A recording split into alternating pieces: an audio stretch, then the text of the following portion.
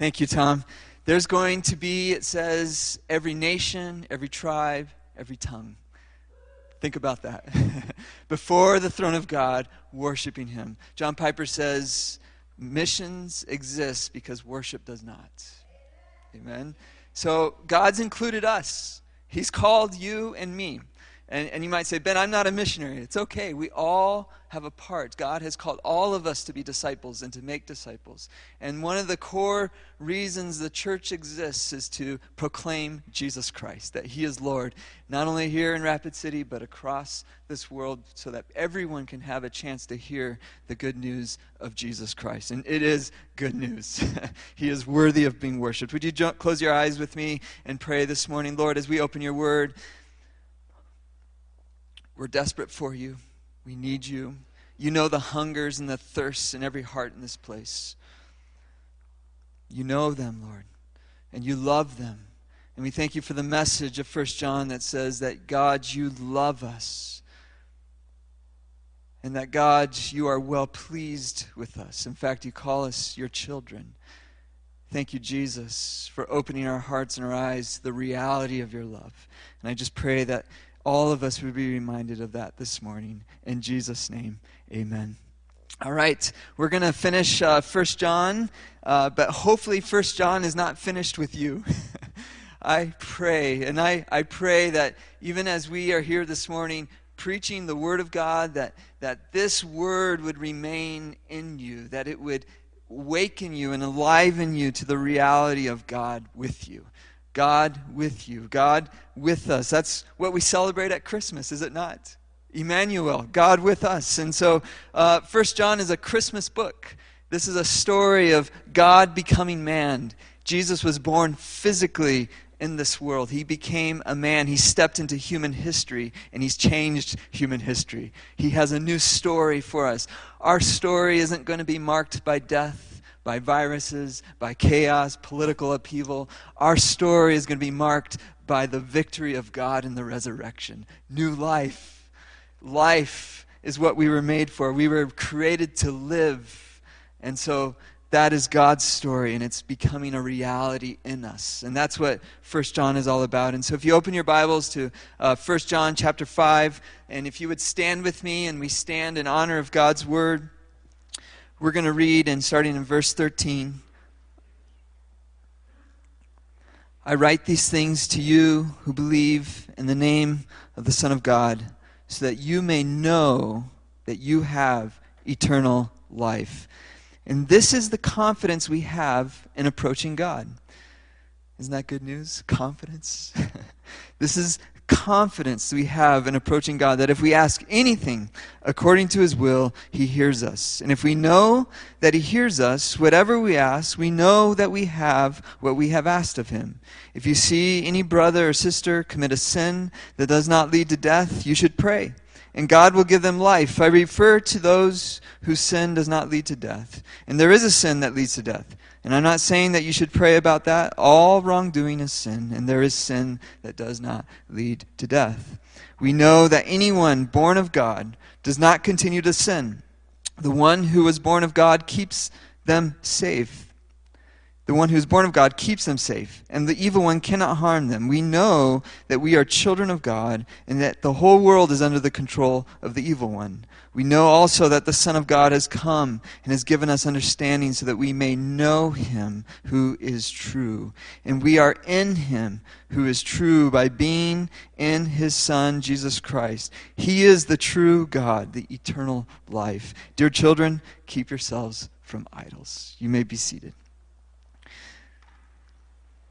There's so much in this passage, and I wish we had hours and hours to explore every element of truth in this passage, but I invite you to study on your own, to open the Bible, to read this. And if you want to understand 1 John, you really need to go back to the Gospel of John and read John chapter 14 through 17, because really those last words of Jesus to his disciples shaped and changed John forever.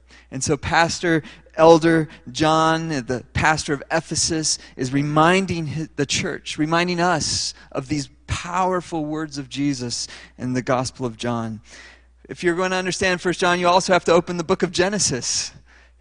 In the beginning, God created. And so John reminds us back to that story in Genesis. And I also believe if you want to understand 1 John, you have to understand Song of Solomon's. God's passionate, radical love for his people. He loves his people. And so as he begins here in verse 13, he says, I write these things. I believe this is probably a sermon that John gave, and it was recorded, it was written to be shared with the churches. I write these things to you who believe. And so this is a letter, this is a message, this is a word for believers, followers of Jesus. And I believe many of you, most of you here this morning are followers of Jesus. So this is a word for you. I've written these things so that you who believe in the name of the Son of God may know that you have eternal life. This book is about our assurance of who we are, that God has saved us. Salvation isn't up to us. It's not what we have done. It's not our performance. It's what God has done. This is the good news of Jesus, that he came into this world and he provided a sacrifice. His blood was shed so that we could be forgiven and saved and made whole and made new. And so God has done this, and we can know that we have eternal life.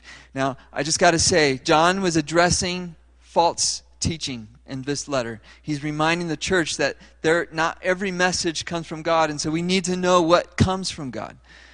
Today, there's many false messages, and one of the greatest false messages that I see today is that what we hear from our world, what's kind of all around us, it's in the TV shows we watch, it's in the movies, it's in the books, it's everywhere we look. There's this message that you have to find yourself. And what does the world say? The world is saying, find yourself by looking inside. By looking inside. And so the world says life, or eternal life, as they would define it, is found by looking inward. That somehow we got to find ourselves. And I got to tell you, when I open the newspaper and I look what's happening, and I see all the suicides, and I see the drug overdoses, and I see the addictions, and I see the desperation of our world, and we see people dying of loneliness and anxiety and fear in our world today. Where does all that come from? It comes from the message of the world that says, find yourself by looking inside. Because if I look inside, I only find despair. I only see struggle. I only see weakness. The Bible gives us a very different message. And so we have to know what is false. And what does the Bible say? It says we can know and have eternal life through what? Through Jesus. It's not from within that we find who we are. It's not from within that we find life. It is from outside of ourselves. We were incapable of finding life on ourselves. It is God who needed to step in from the outside and give us identity, to give us life, to give us meaning, to give us purpose, to give us what we most long for. And so life is not found within, it's found from without, and it's found in the person of Jesus Christ. And so God is the hope. He is the life that this world needs. Because if I look within, I will only find despair. But if I look to Christ, what do I find? Hope, peace, life. Everything I want is found in Him. And this is the message that God gives us, that He loved us first. You remember that verse in 1 John 4? It's not that we loved Him, it's that He loved us first. So it's not that I was some kind of special person that discovered God. No, He picked me. He chose me. He saw me. He saw my need, and He stepped in, and He loved me, and He loved you, and He loved every person on this planet. That's why when we say there's those people who haven't heard, God loves them, and He's impassioning hearts to go to them and say, God loves you. His love is made complete when we share the message of Jesus with others, when we love others, and when we serve others. This way, God's love is made complete. He's speaking. He's moving. He's revealing His love to us. He chose us. We didn't choose Him. He chose us. It comes from without, not from within. And so God reveals Himself so that we can know that we have eternal life. And what's the result? Confidence. Confidence. type in confidence sometime in Google. A lot of people want confidence. A lot of parents want their kids to have confidence. Why? Because confidence is beautiful. Confidence is something that we all want, we all long for, we were created for. But if we look within, will we find it? No. Despair, struggle. But if we have Christ, we have confidence. We can be free to live as God created us to live, to use the gifts and the personalities and all the beautiful things that God has shaped and formed in the human heart and the human body, and everything that you are can be revealed and displayed when we come to Christ. In this we have confidence. I love kids, and I hope all of you, as you have your own kids, or you're around your nieces or nephews or your neighborhood kids, that you could see what Jesus was talking about when he said, to enter the kingdom of God, we must be like a child. Because kids have confidence. There's no self-doubt and worry. I mean, that grows pretty soon, right? Pretty soon kids are having all the same struggles we are. But one thing my kids never lack confidence is asking. They say, Dad, can we have this? Dad, can we do this? Why is it this way, right? If you've been around kids, you get asked a lot of questions, right? And they don't bat an eye. They don't wonder if they should ask or not. They just ask. They just ask. And that is what I think John is reminding us, is if we come to God in Christ, if we have a relationship, if we have fellowship, as it said in the very beginning of 1 John, then when we come to God, we have confidence. We have freedom. Unlike Adam and Eve, who had to hide, we can come open, transparent, honest, no hiding, no pretending. We can have confidence before God. We can have confidence that in approaching God, we can ask anything according to his will, and he will hear us. Isn't that beautiful? This morning, in the short time we have, I want to highlight two stories of how these two verses are revealed to us in the Scripture. We're coming on Christmas, right?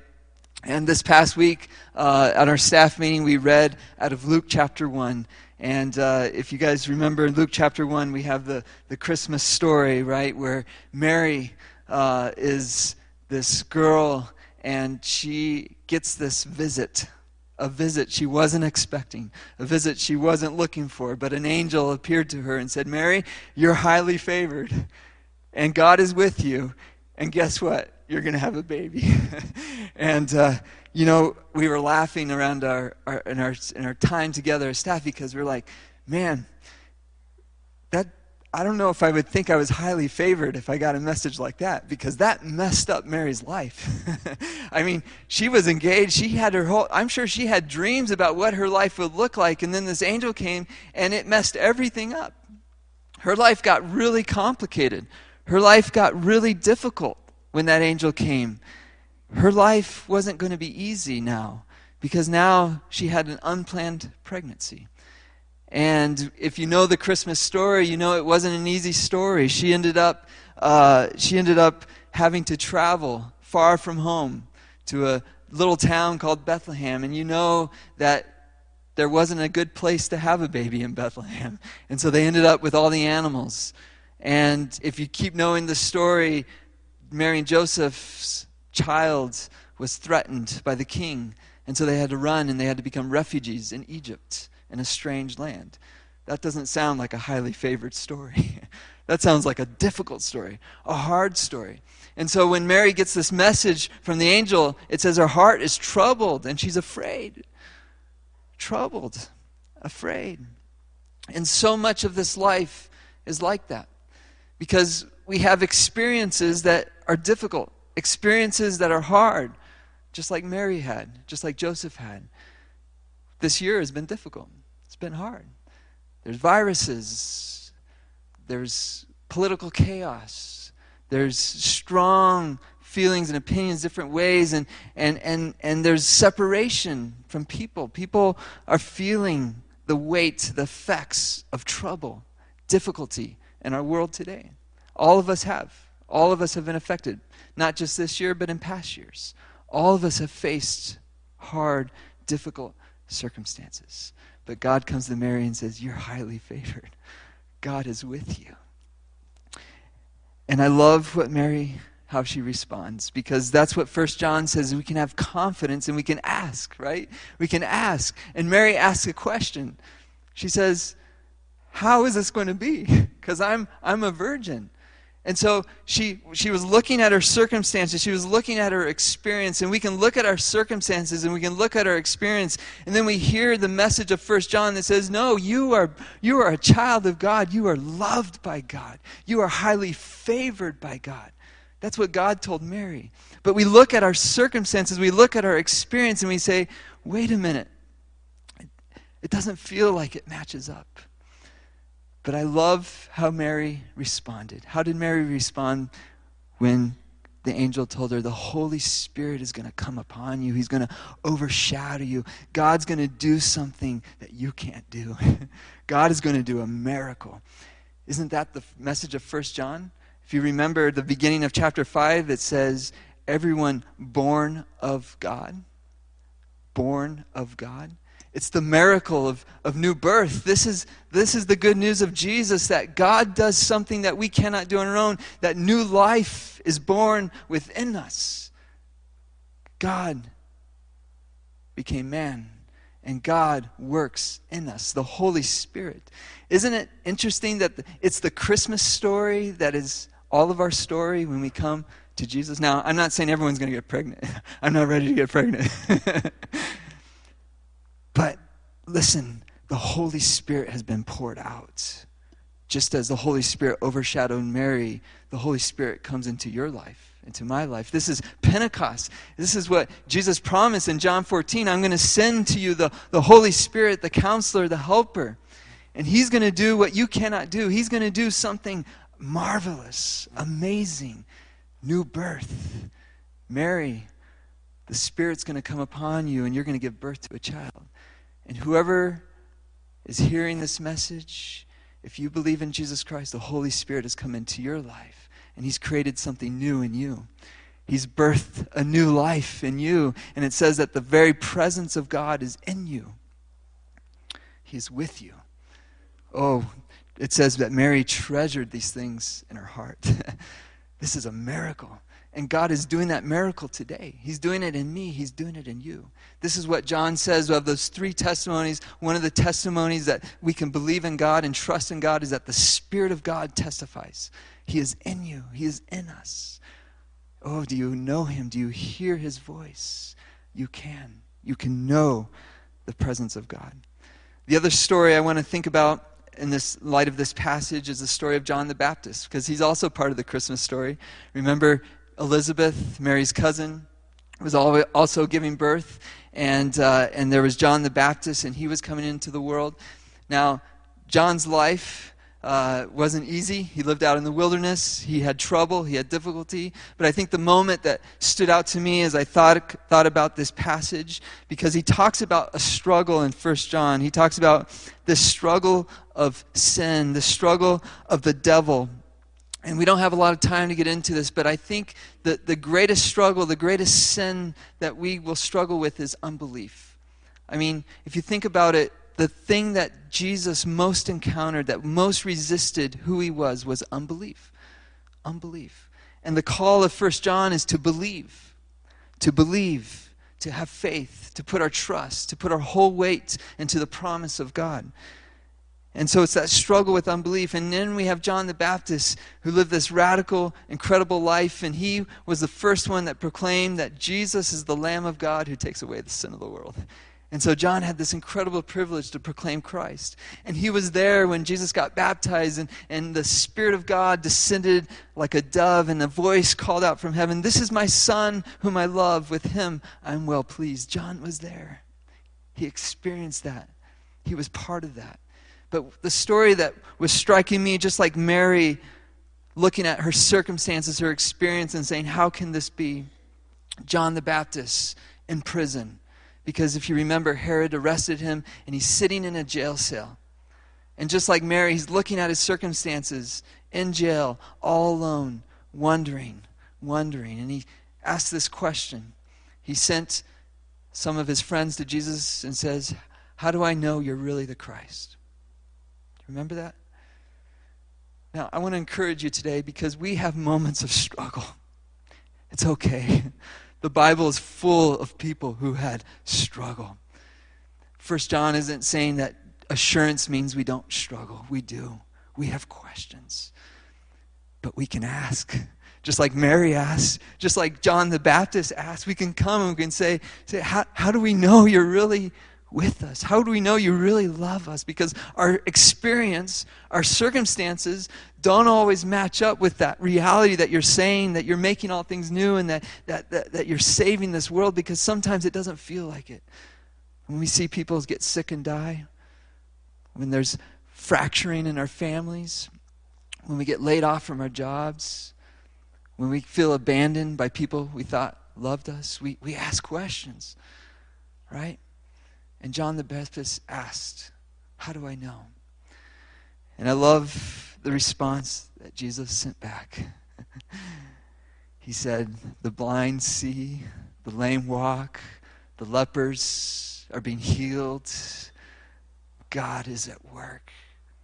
New life is coming. It's been born. It's alive. God is working. His Spirit is making all things new." And that's what it says in verse 18. We know that anyone born of God,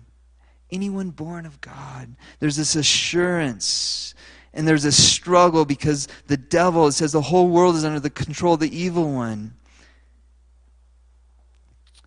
But I believe John the Baptist received that message from Jesus, and I think he received it, and I think there was a joy in his heart. That even though he was in a jail cell, and Mary, even though she had an unplanned pregnancy, what does it say? It says, "My soul rejoices." It says Mary praised God because she recognized the work of God, the work of Jesus to bring about new life, and that this world and the devil and all that is chaotic and all that is wrong, all the injustice, that it's going to be made right.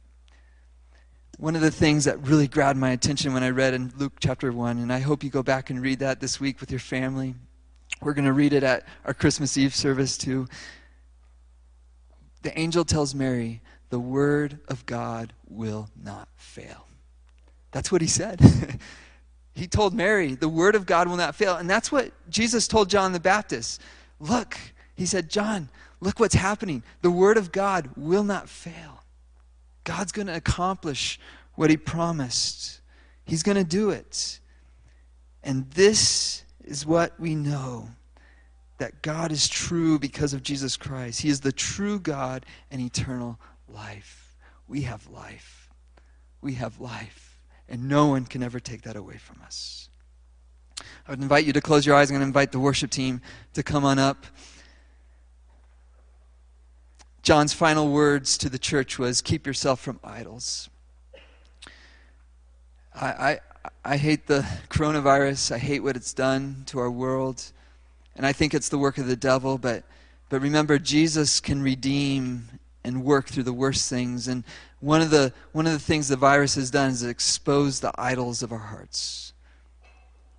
It's revealed our priorities. It's revealed our fears. It's revealed our anxieties. It's revealed a lot. But I think what God is doing is greater. And I want to close with this thought out of Psalm 23. The Lord is my shepherd. Can you say that this morning? The Lord is my shepherd. He's my shepherd. It's personal. He loves you. He's for you. The Lord is my shepherd. I shall not want. Oh, he knows every need, every desire that you have. And he alone can satisfy it.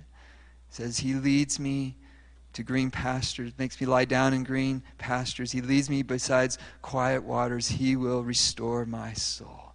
And I believe right here this morning there are some souls that need to be restored. You are battle weary. You are troubled. You are anxious. You are afraid. But know that God can restore. What the devil has stolen, what feels so broken in you, God can restore. He's your shepherd. Trust it. Believe it like Mary, like John the Baptist. Trust it. Receive it. What he can do in you. And he leads me besides right paths for his name's sake. And though I walk through the valley of the shadow of death, I will fear no evil, for he is with me. His rod and his staff, they comfort me. And he prepares a table before me in the presence of my enemies. He anoints my head with oil, and my cup overflows. And surely his goodness and his mercy will follow me all the days of my life. And surely I will dwell in the house of the Lord forever. Amen.